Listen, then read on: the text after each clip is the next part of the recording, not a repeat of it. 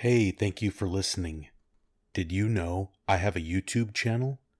I have over 130 different videos.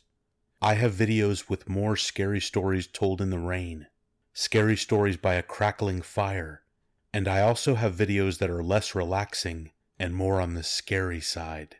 Go check it out, and please don't forget to subscribe. In the YouTube search bar, just type "being scared." All right. Catch you later. When I was 14, I went on a cruise with my parents. The cruise honestly was a very cheap one. My parents did not like it. At night there were people in their 20s partying and being incredibly loud all night long, and my parents found it very difficult to relax anywhere other than their stateroom. I had more fun than they did, especially because they allowed me to walk around by myself sometimes. I had to be back in my room by 10 o'clock, but from like 8 o'clock to 10, I could pretty much walk around and do whatever I wanted. I tried to talk to a few other teenagers that I saw, but I didn't really make any friends. One night, I was sitting on the top deck, just scrolling on my phone. I wasn't right next to the railing, which was about 5 feet high, but I was about 10 yards away from it, sitting at a table, minding my own business, just enjoying the night air. Honestly, looking over the side of the ship and into the dark abyss of the black ocean at night was the creepiest thing I had ever seen. I looked over the railing a few times on that cruise, and I will never forget what it looked like. It looked like death. Cold, black, lonely death. It was funny, honestly, because during the day, the ocean was bright blue and beautiful, super peaceful. At night, not so much. So as I sit in my chair with my feet up on another chair, I looked up to my left and saw a man and woman walk out of the stairway door, and they were obviously very drunk. They were falling over and slurring their words like crazy. I couldn't even understand what they were saying to each other. The huge umbrella that would normally be standing up and positioned into the hole in the center of the table I was sitting at was laying down next to me, next to the table and my chair, blocking my vision from these people. I had to lean back to see them. They stumbled over to the railing of the ship, and immediately my knees became weak at the thought of them falling overboard. I actually thought this was a possibility because of how drunk they seemed to be. Well, they began making out, and I felt uncomfortable watching, so I leaned forward again and resumed scrolling the pictures on my phone. I couldn't hear anything except distant people laughing and partying somewhere else on the ship, and the crashing of the waves below. After a minute or so, out of curiosity, I leaned back again to see the couple, and the woman was gone. The man was still standing there, just looking over the side. I immediately became very aware that that man did not know I was there, and my blood turned cold when I realized at the same time that I was pretty sure he had just pushed her, threw her, or did something to that woman. The man then just turned around and stumbled back to the door and down the stairs. After a minute of heavy contemplation, I got up, walked over to the railing, and looked down into the dark ocean.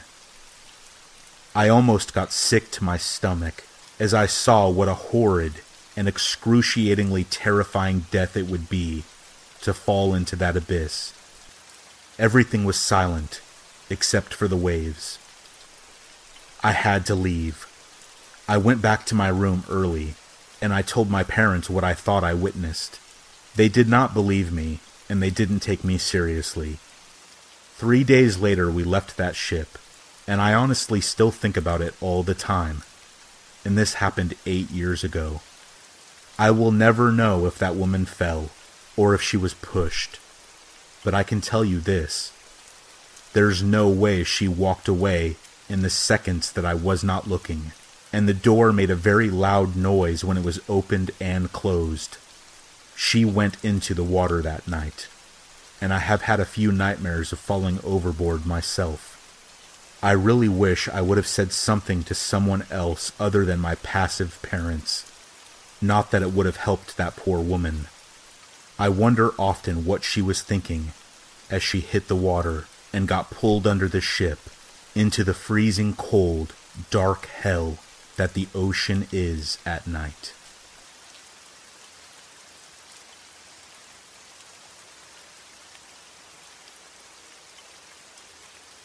"5 years ago, I worked as a CNA at an East Tennessee nursing home.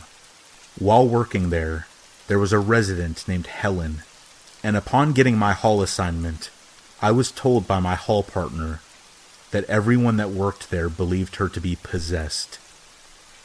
Right, whatever. Helen turned out to be one of the more difficult residents, to say the least. She was wheelchair bound and would scoot herself up and down the hall, muttering to herself, and sometimes without warning, she would attack someone close to her, be it a fellow resident, staff, or visitor, clawing, hitting, kicking, until she was pulled off of the poor person. She did have incredible strength when these attacks happened, and she would growl these deep, guttural growls.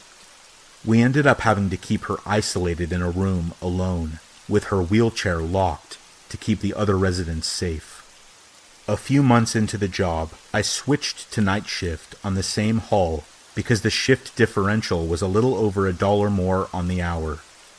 I was told by the night shift nurse that Helen was just as much a handful at night as she was in the day. One night, a new charge nurse had gotten assigned to my hall. In the mornings before day shift started, the nurse had to give all morning meds. I warned her not to interact with Helen unless I was with her. "That little bitty old thing?" she asked. "She can't be more than 85 pounds soaking wet." 87.5, I said, "and it takes 5 CNAs to bathe her." She looked at me like she didn't believe me, but agreed to let me know before she medicated her. Right before I started my end-of-shift charting, the nurse told me she was ready to administer Helen's meds. I nodded, stood up, and followed her to Helen's room, where she lay restrained. I went to get a pair of gloves from the dispenser, but they were empty. I turned to the nurse and said, "I'll run to the stockroom for a box of gloves. Don't touch her until I get back." I saw the nurse roll her eyes as I exited the room. Coming back from the stockroom, I heard cries of help ringing down the hall. The CNA from the adjacent hall was already running towards the sound, and I followed. The source was the ever-doubting newbie nurse who had undone the wrist straps of the sweet old lady and was now being clawed at. She had a handful of her hair from the back of her head and was digging her fingers into her throat, which was all scratched up and bleeding. Helen was screaming in a guttural rasp, "I hate you." It took me, the other CNA, and another nurse to pry Helen's fingers off of the poor lady and restrain her once again. The nurse from the other hall was cleaning my nurse's wounds while I took down an incident report. She said through sobs that after I left, Helen spoke to her in a sweet voice, told her good morning, and smiled at her. She asked if she would mind helping her to the bathroom. Helen was incontinent and hadn't used a toilet in over a year. The nurse told her that of course she would, and removed the wrist restraints, when Helen suddenly pounced. She cried harder, saying, her voice, even the smell of her completely changed. The nurse had deep lacerations to her throat and was missing a patch of hair. Helen had ripped it from her skull. That nurse quit that night. There were many other instances, too. I became terrified of caring for that woman. The worst happened on my last night working at the nursing home. I was about to leave. I had already clocked out, but remembered that I needed to tell the day shift CNAs about a resident having an out-of-facility doctor appointment. that one of them would have to ride with them too. I spotted them down the hall and called out to them, walking in their direction. I was passing Helen's room, did a double take, and stopped dead in my tracks. Day shift had already gotten Helen up and in her wheelchair.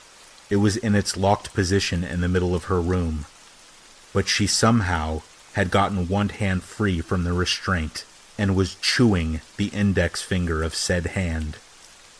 It was all a blur. I screamed something.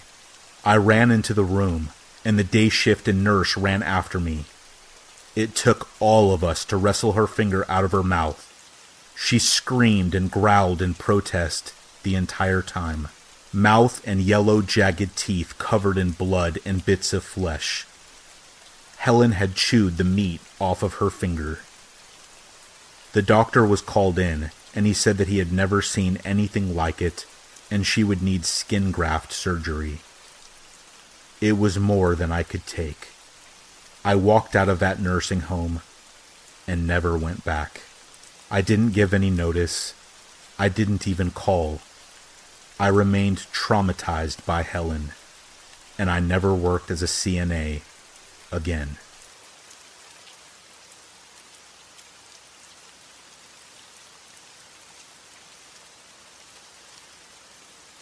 I'm a long-haul driver for a moving company, and my last run will be the last one that I ever drive. I'm in Minnesota, on my way to Portland, Oregon. The first 2 days driving was fine, a little tight on time, but not too bad. The third day, I will never forget. I had run out of time, and I was not able to find a room to stay at in Montana, so I had to sleep in my truck. It's not a sleeper cab, just a normal box truck. I've done this before, so all was fine. I was in the mountains, and I was the only one parked at this rest stop. I knew that the next town is about 30 miles behind me. It was about 11:30 at night, and I'm getting ready to go to sleep. But then, for what felt like no reason at all the hair on my body stood on end, and I froze as I looked out the windshield, and there was a man standing about 20 feet away, just staring at me. I sat there frozen for what felt like an eternity. He began to slowly move away, all the while making eye contact as he backed up. Once he was out of sight, I was on edge for another hour or so, constantly checking the windows. I finally became relaxed enough to try and get some sleep, and that was the worst idea I could have had at that time. I was abruptly woken up by this scream. It sounded like nothing I can describe. It was harrowing and terrifying. I'm a big guy. I was in my 20s and 6 foot tall, but this sound woke me up and put me into such a panic and fear that I will never forget. I turned on all the lights in the truck, and what I saw, I can never unsee. The man was standing right in front of the truck, completely naked, with blood all over his face. He began rapidly running around the truck, pounding on the doors and trying to open them. I was so terrified I couldn't move. He began to throw rocks at the windows, and they began to crack. This broke me out of my trance of pure fear, and I started my truck. I floored it, trying to get away as fast as the truck would go, but it wasn't accelerating as it should. It crawled forward slowly, and then I realized he had slashed all of the tires. I was trapped in this box with no escape, no cell signal, and 30 miles away from anything or anybody else. I thought for sure I was dead. But there was one place that I might be able to make it to. The restroom. I could lock the door if I could make it, but that was a good 200 feet away, and there was a lunatic with a knife outside. I watched as he kept going around the truck and waited for him to get to the back. That would give me the best chance of getting away. As soon as he was midway up the passenger side, I opened the door and ran like hell. I made it to the bathroom and locked the door right when he slammed into it, and he began screaming maniacally. I backed up to the wall and just waited. I stayed in that bathroom until morning, when eventually the screams stopped, and after a while, someone knocked on the door. The knock was gentle, and eventually a woman spoke. "Hello, is anyone in there? This is Montana State Patrol." I was so on edge, I demanded to see her credentials. She slid them under the door, and after examining them, I opened up. She gave me a pleasant smile, and I peered behind her at my truck. There was blood all over my windows. I was taken to the hospital due to dehydration and shock.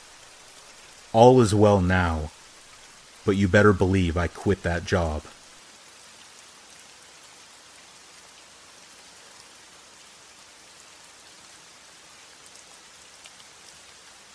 This happened 4 years ago when I was 16 years old. Nothing scary has ever really happened to me apart from this. One night I woke up, needing desperately to use the bathroom. My house was pitch black.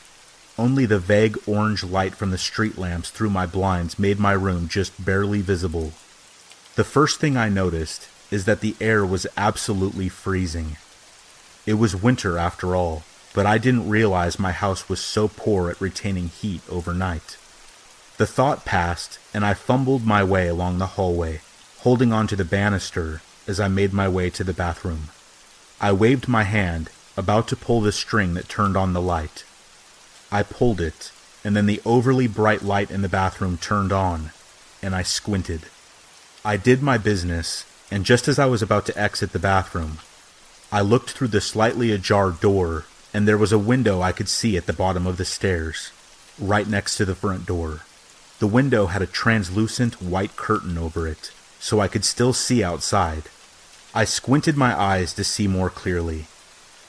There was someone standing at the window, next to the front door. All I could see was a dark silhouette, but I could tell it was a man. My initial thought was it must be a delivery. But wait. It's 4 o'clock in the morning. There's no way this is a delivery. My heart began to thump furiously against my chest as I watched. The person didn't move. They just stood there for what seemed like forever, but was really less than a minute. Thoughts raced through my head. As I contemplated my actions, they suddenly just turned and walked away. I stood in place, blinking, and then when my legs finally obeyed my thoughts a few seconds later, I quickly ran down the stairs to check if the door was locked. It was. I pulled back the curtains and peered out the window, but the driveway and street were empty. All I could see was the early morning frosted pavements and orange streetlights. Surely they didn't go down the path to my backyard. I sprang into action again and ran to the kitchen to my back door. It was wide open. It was pitch black outside, and I was terrified beyond belief. I ran and slammed the back door as quickly as I could, and locked it with fumbling fingers. I then stood there, not knowing what to do next. I strained my ears listening for something, anything, but all I heard was deafening silence. I looked through the curtains again, and didn't see anyone. I woke up my mom, and she checked the house with me. We never found anyone, and nothing has ever happened since. I honestly don't know what to make of this experience, but it was truly something that you would see in a horror movie, and it was the scariest night of my life.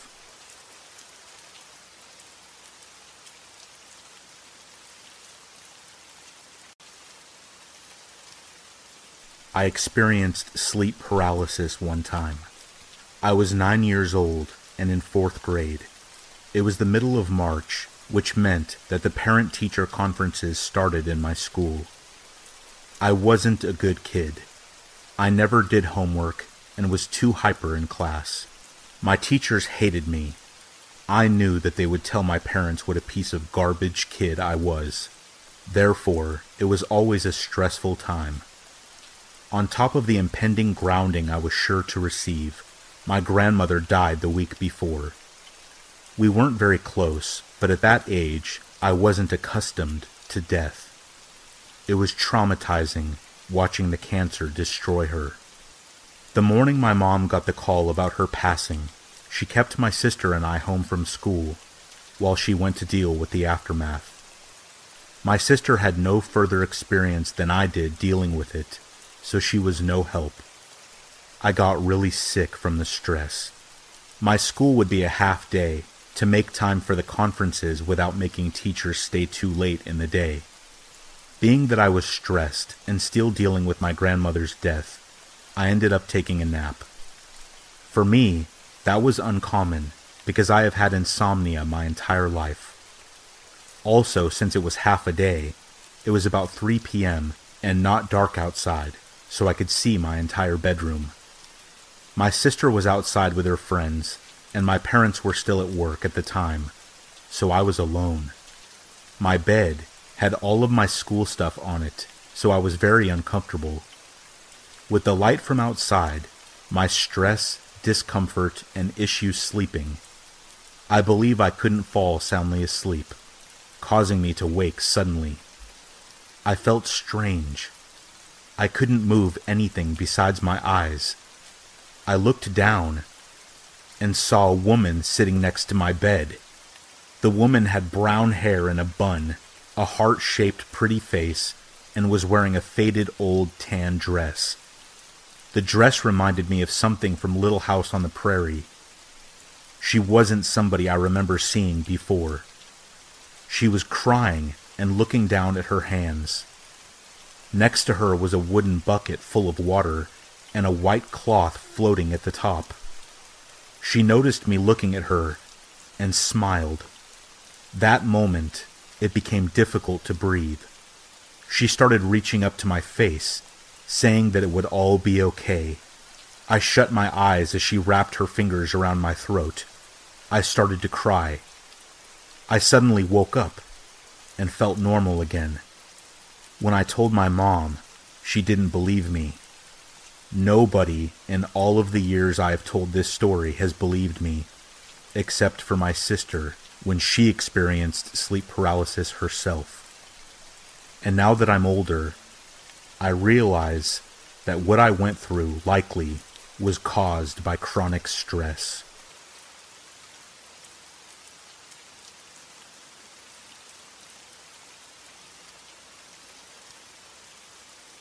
On April 24th, just a couple weeks ago, my boyfriend and I drove from Minnesota down through Iowa and Nebraska to Colorado for a family emergency.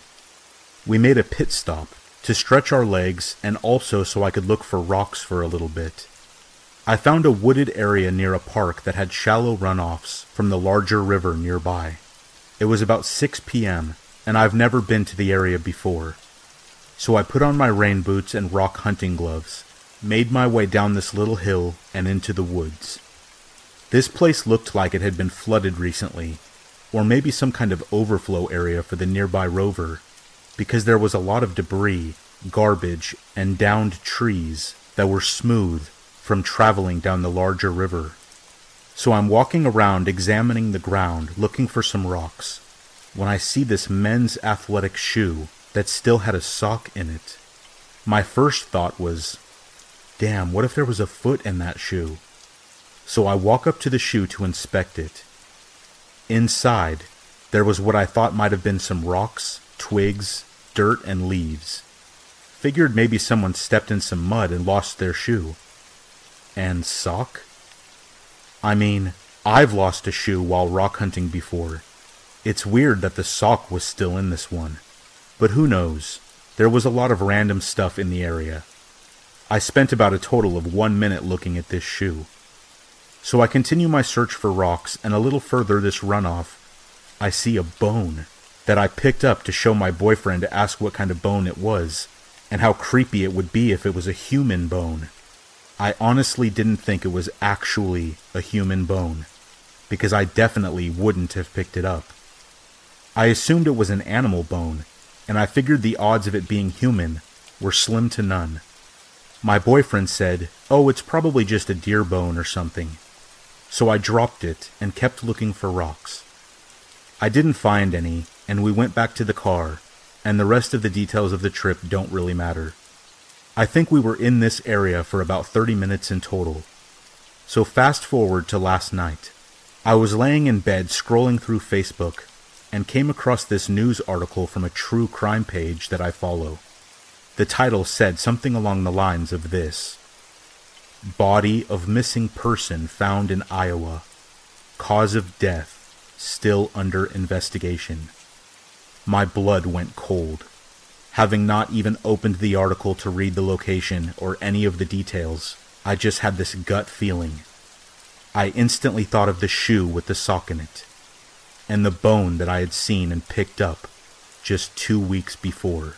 So I click on the article, and as I'm reading it, I see that the body of a person who went missing over the winter was found along the bank of the larger river at the park that I was rock hunting.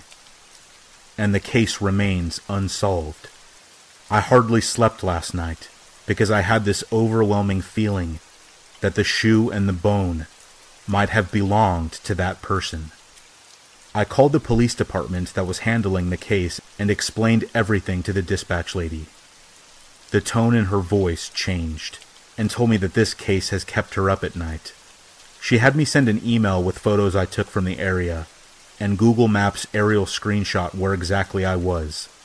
She thanked me for calling and said that the head detective on the case would be getting in touch with me in the next day or so. I can't stop thinking about this whole thing.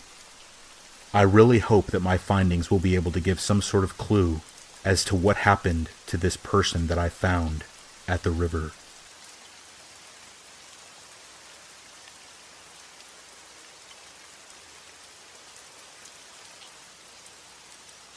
You see interesting things working nights as a janitor, such as life-size dolls under the bank president's desk. You learn some hilarious quirks, like an official wanting the vacuum marks perfectly parallel on his carpet, because he gets upset otherwise.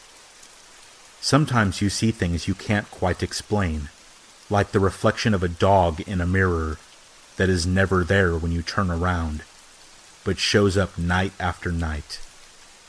Some things are quite chilling, like when the building music would switch on all by itself as I turned out the lights.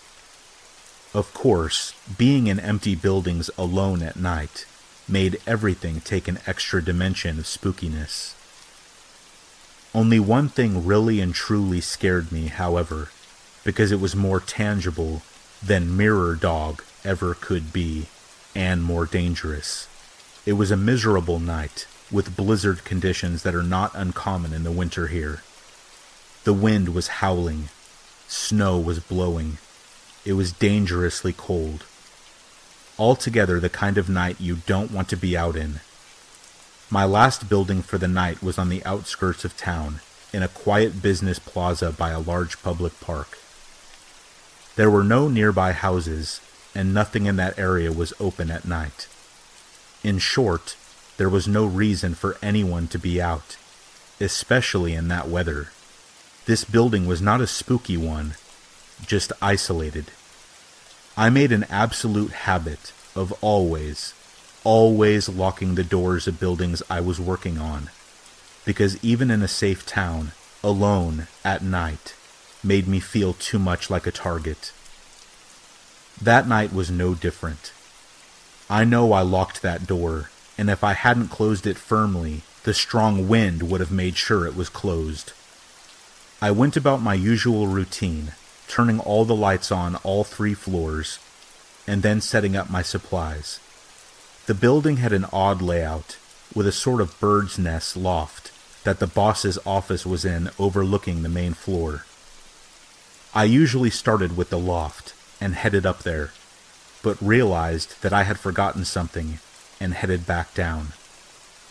I was distracted, and the building always annoyed me, but I wasn't listening to music and didn't have earbuds in. I was reasonably alert, so I was a little surprised to find the side door wide open, with the wind rushing in and snow already drifting up. I froze a bit because there was no reason that door should be open. I checked the parking lot quickly in case the building owner had for some reason showed up in the middle of the night. No cars but mine. After locking the door, I started searching the building, starting with the basement. I didn't see anyone, and nothing was disturbed. As my search reached the loft level, the reflection of the basement lights in the stairwell went out. Then the lights on the main floor went out, and I heard the door bang open and rattle in the wind, so I shut myself in the office and locked the door. Eventually, I admitted to myself that I had to finish the building, or I would likely get fired. So I went out of the office and closed and locked the outside door for the third time that night, turned the lights all back on, and cleaned faster than I ever have before. I should have called the police. Luckily, nothing happened that night, and I never saw anyone. But there's one thing that I'm sure of. At one point that night, I was not alone in that building.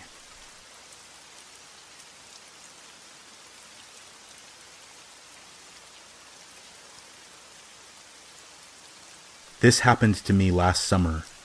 My mom and brother went to California for a week to go visit family, so that just left me alone with my dad. I had just taken him to work since his license was revoked, and I went home to take a quick nap before I had to go to work myself. I woke up at around 9 a.m. and started to get ready for work when I suddenly started to hear some noises. I sat in silence, and I heard the sliding glass door, which is underneath my bedroom, open. I just stood in my room confused and listened. I then heard heavy footsteps coming up the stairs, so I quickly went to lock my door. I backed away from the door, and what I heard next had me frozen in place. All of the cabinets in my parents' room began to violently open and close. This went on for a good 2 minutes, when it all stopped suddenly. I got down on my hands and knees to try and peek under my door when I heard footsteps approaching.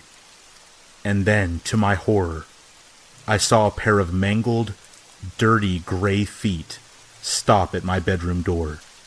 Whoever this was not wearing shoes, and it looked like they hadn't in a very long time. I quickly but quietly got up and took the pocket knife off of my desk. I then picked up my phone and dialed 911. When the operator answered, I whispered that someone was in my house. The lady told me that an officer was on their way and asked me to wait on the line. I stayed on the line with the operator, but the whole time I was just waiting for the worst to happen.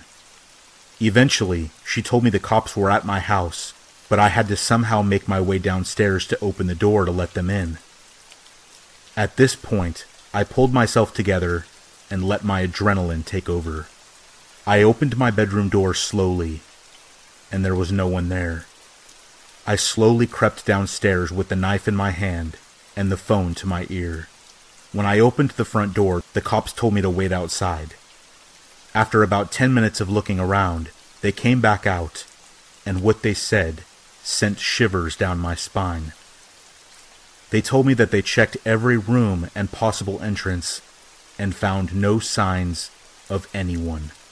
They told me to call again if anything else happened. I finished getting ready and went to work.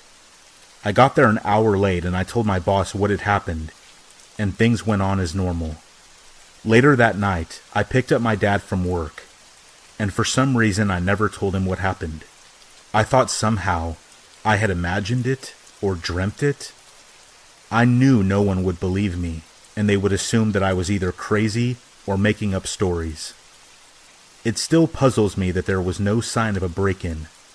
To this day, I'm still confused about what happened, and the experience is burned into my brain. It wasn't until a few days ago when I heard a similar story, which made my blood run cold. I couldn't believe how similar the event was, and now I'm left with more questions. I still live in this house, and I hate it. I'm planning to move out soon, because nobody should be so afraid of where they live.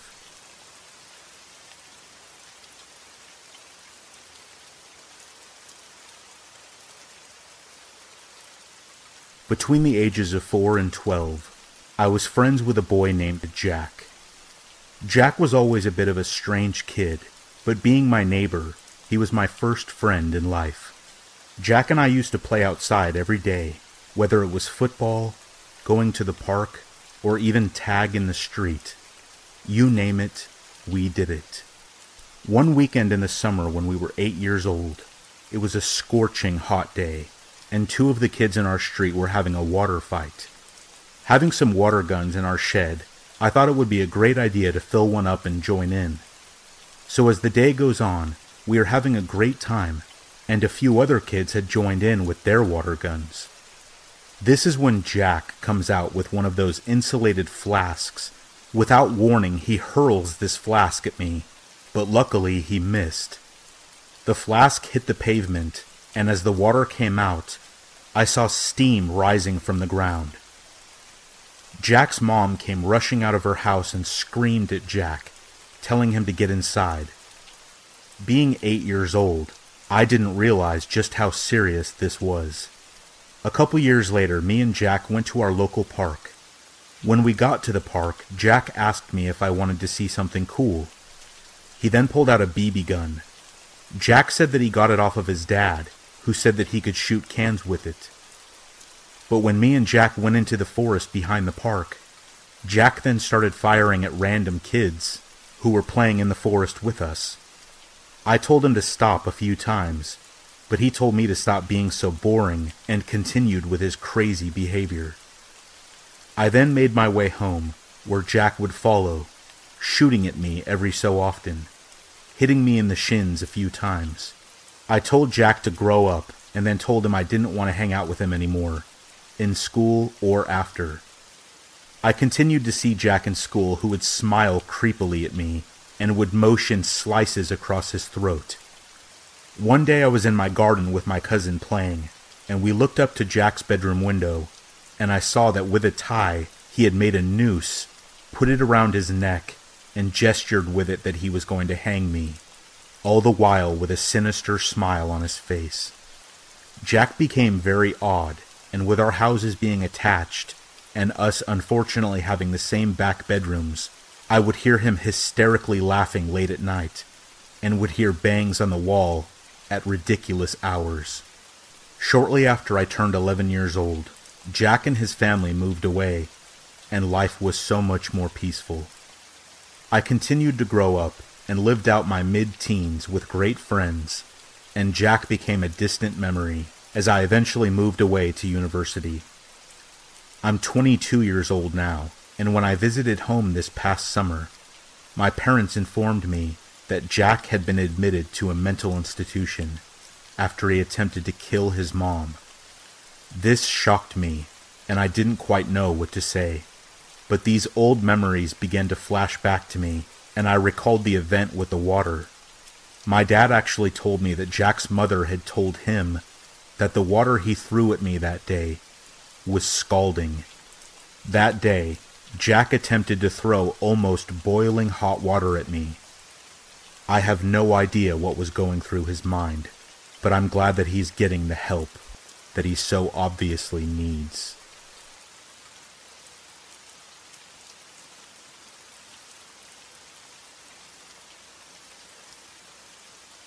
This happened a few months ago, July 29th to be exact.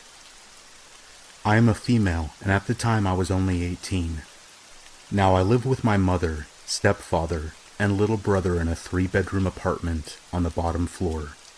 It is a nice place with 2 balconies, which are about 8 feet off the ground because the building is built on a rather steep hill. Now the front door of the apartment is self-closing, and when it closes by itself, it slams rather loudly. My family had decided to leave and go out to eat, and since I was home, they didn't bother to lock the door. I decided to stay home because I am an introverted extrovert and had already been social enough that day. I wanted some time to myself. My family is located in a town in Nebraska that doesn't really have much crime. It is nothing like the part of town that we originated from. It is a town full of military families that have plenty of money. Pretty much the only things to worry about in this city is little brats who have been spoiled too much and think they can get away with anything. The apartment is set up pretty simple. You have the front door with a little hallway, which, if you go right, then you have the living room, kitchen, and dining room. Then if you go left, there is another hallway, which has 3 bedrooms and a bathroom. My room is the very first one in the hall. One cannot pass my room without me knowing. This was an intentional choice when we moved, due to my anxiety and PTSD. I have problems with paranoia because of past experiences. My little brother was intentionally put in the bedroom between my own and my parents at the end of the hall because of said paranoia. Mainly, my need to check on my family members after I have one of my terrible nightmares. Now this night, I had laid back on my futon in my room and had my bedroom door closed so that I could enjoy my privacy without my anxiety kicking in and making me think that someone could be in the apartment with me. I was listening to true horror stories through my headphones and reading Naruto fanfiction on my phone when I heard the front door open and then close. I glanced at the clock and it read 7:36 p.m. I thought, okay, so they are back, and my little brother will follow the same routine and burst into my room without knocking to come and bug me and let me know that they are home. I waited. No yell from my mom that they are home. No door opening. No little brother. Nothing. I took off my headphones and listened. I could hear someone walking around. The familiar sound of footsteps traveled through the entire apartment. I waited, my anxiety rising up in my throat. I sat on my futon, opening my mouth slightly to breathe quieter. Smooth, slow breaths through my nose and mouth at the same time. My heart still pounding. I looked at the door to my room, waiting, thinking that it must just be me hearing things. Thin apartment walls and such. I heard whoever was walking through my apartment go down the hall and then try to open my parents' locked bedroom door. I stared at my door even harder. I then heard them turn and walk back down the hall and stop halfway. Crap, they must have seen the light under my door, I thought.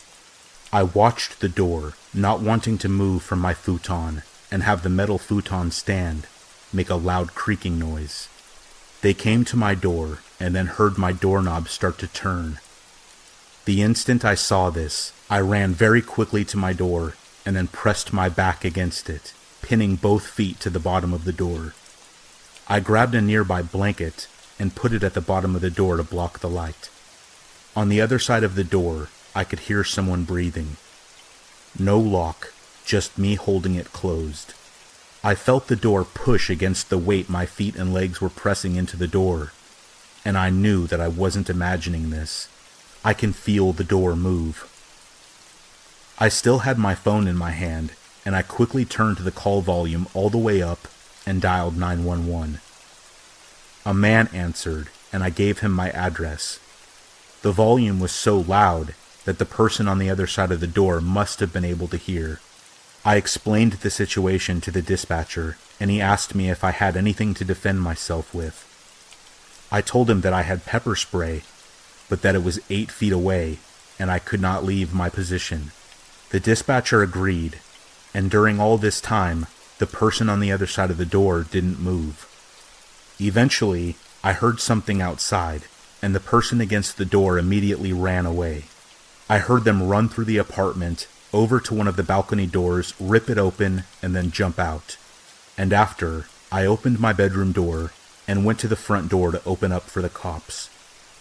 Nothing was taken, nothing was moved, and my family came home while the cops were there, and they freaked out. My mother almost lost her mind.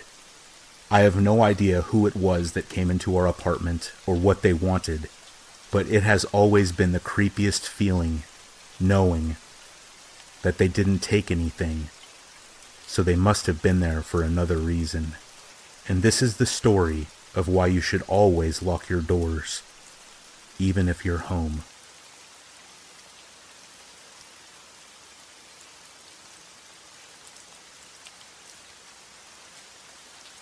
I used to live in a bad area. It was the west end of Newcastle, and at the time, it was so bad, it was safer for me and my friends to walk to town rather than go up and get the bus, as gangs of youths would hang around that area and cause trouble. So this was early one winter day at about 7 a.m. It had been lightly snowing and was about -8 degrees, a particularly cold spell at the end of the 1990s. On this day, we had heard that the River Tyne had frozen, and this was an unusual sight, so we decided to walk to town along the river to avoid the bus stop. There was snow falling, so we were having fun and walking down to the riverside path and generally enjoying our early morning walk, throwing snowballs at each other and sliding around on the ice which had formed on the path. Once we reached the river, it was indeed frozen, and we walked along the side. We were the only people there, and there was not another person in sight. Now the river had jetties which were big wooden pier-like structures, which went out into the river and were now mostly used by fishermen. As we approached one of these, we made a joke about trying to walk on the river ice and how we would probably end up stuck and needing help. At this point I saw a man under one of the jetties, apparently bending over looking for something. So I said, "We'd end up stuck down there like him." And then we looked, and looked closer. This man was not moving. Being young, we just assumed that it was a washed-up mannequin from some stag night which had ended up in the river somehow. But there was something about this situation which was just strange. It was very difficult to get down to where it was, and none of us wanted to get closer. The skin on it was pure white, and it was wearing what looked like black clothes. We could not see the face, just the body bent over the beam supporting the jetty. Being the 1990s, cell phones were not really a thing yet, so we did not know what to do. I wanted to get to a phone to call my mom and tell her to come down, so we remembered there was a phone box a little further back, and I volunteered to run back to it and make the call. On arriving at the phone box and calling home to my mother just thought that we were trying to get a lift to town and refused to come pick us up. And that was when I used my very serious voice, and she seemed to understand that this was real and not some excuse to get picked up. I ran back to the jetty, and another man had arrived who was also concerned that it might be a dead body. None of us wanted to get very close to it. He had a phone and called the police. They arrived about the same time as my mother. She instantly insisted that it was just a mannequin and that she would take us to town and we should leave. We were then somehow convinced that she was right and were a bit embarrassed about thinking that it was a dead body. The man who called the police also decided to leave and continued his walk. Just as we got to the car, we saw the river police boat approaching in the distance and decided that we should at least explain to them our mistake. So we waited for them to arrive. They pulled up to the jetty, and one of them climbed up the ladder and came to see us. We explained, and he laughed and said it was okay, and that they would remove it, and it was no problem. So we pointed out where the mannequin was. As the river police officer looked over, he instantly became super serious upon seeing it, got on his radio, and summoned the local police and the fire brigade to attend. Suddenly, police appeared from everywhere, and we were taken to one side and interviewed about the situation. At this point, we knew that it was an actual dead body. The firemen arrived and used inflatable sheets to reach the body. The policeman told us that we could stay and watch, but that it was not like what you see on TV shows, and we should seriously consider just leaving. He stood with us when we decided to stay and explained what was going to happen. This is where it escalated fast. The firemen approached the body, and 2 of them got hold of it, but it was frozen solid to the wooden beam. We thought that they would just gently ease it off, but that is not what happened. 2 more firemen went down, and they all pulled on it as hard as they could. There was a huge noise, which sounded like a huge tree branch snapping, and the body just broke in half. Crabs suddenly emerging from inside of it, falling onto the mud below. They then threw the top half of the body into a body bag and started working on the lower half. Another huge snap. His legs broke. More crabs and river creatures burst out. And then they dragged the 2 parts of the body up onto the path. They then lined up 3 rookie police recruits right in front of the bags. They made us walk quite far away. Then they opened the bags to show the new recruits what it looked like. What I saw was like something from a horror movie. His face had crabs emerging from the eye sockets, and his lips had been totally eaten away. The body was totally bright white, and the hair was gone. One of the policemen threw up. It all happened so fast, there was barely any time to process all of it. We were later contacted by a reporter who told us the man's name was Jimmy, and that he had been due in court on serious criminal charges, and that the police believed he had jumped into the river rather than face a long time in prison. It made the front page of the local paper. I still walk along the same path quite often all these years later, and I often stop for a while where we found the body.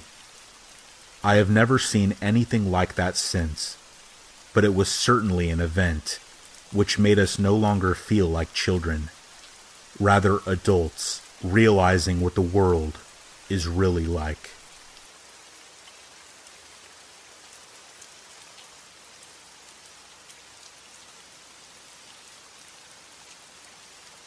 In 1984, there lived an old widowed lady by herself in a 2-story house who was completely immobile and bound to her wheelchair. Ever since the mysterious death of her husband, she required the aid of a caregiver who would visit her daily to help her with everyday tasks. What made it even more difficult was the fact that the 2 floors of the house were only connected by an old staircase inside. When the old lady needed to move between the 2, the caregiver would have to carry her frail body like an infant up and down the stairs. One day, the police received a call from the widow. There had been a murder. Since police units were scarce at the time, and the murderer had already fled the scene, only one detective was sent out to conduct the initial crime scene report. He arrived to see the caregiver's body splayed out on the floor, with her vocal cords ripped out in a pool of blood on the first level of the house, with the old lady atop the staircase in her wheelchair, watching him, still and silently, seemingly in shock. He could immediately rule her out as a suspect due to her inability to move up and down the stairs, and because she was trapped up there the time the murder took place. It was similar to the death of her husband many years ago, who had suffocated in his sleep on the couch downstairs. The detective put on gloves, took photos, swabbed for evidence, and covered the body until the coroner arrived later. All routine business. He scoped the house downstairs for any clues, then asked the old lady if he could look upstairs. She insisted that she was upstairs the whole time, and no one apart from her had been up there that day. But regardless of this, the detective ascended the staircase, to which she hesitantly moved aside. Beyond the staircase there was a narrow corridor with 3 closed doors along it. He checked behind each of the doors. The empty bedroom, nothing. The bathroom, nothing. He became anxious as he slowly made his way to the final bedroom where the old lady slept. He opened it, and everything looked normal. A bed, a wardrobe, and a bedside table with a lamp.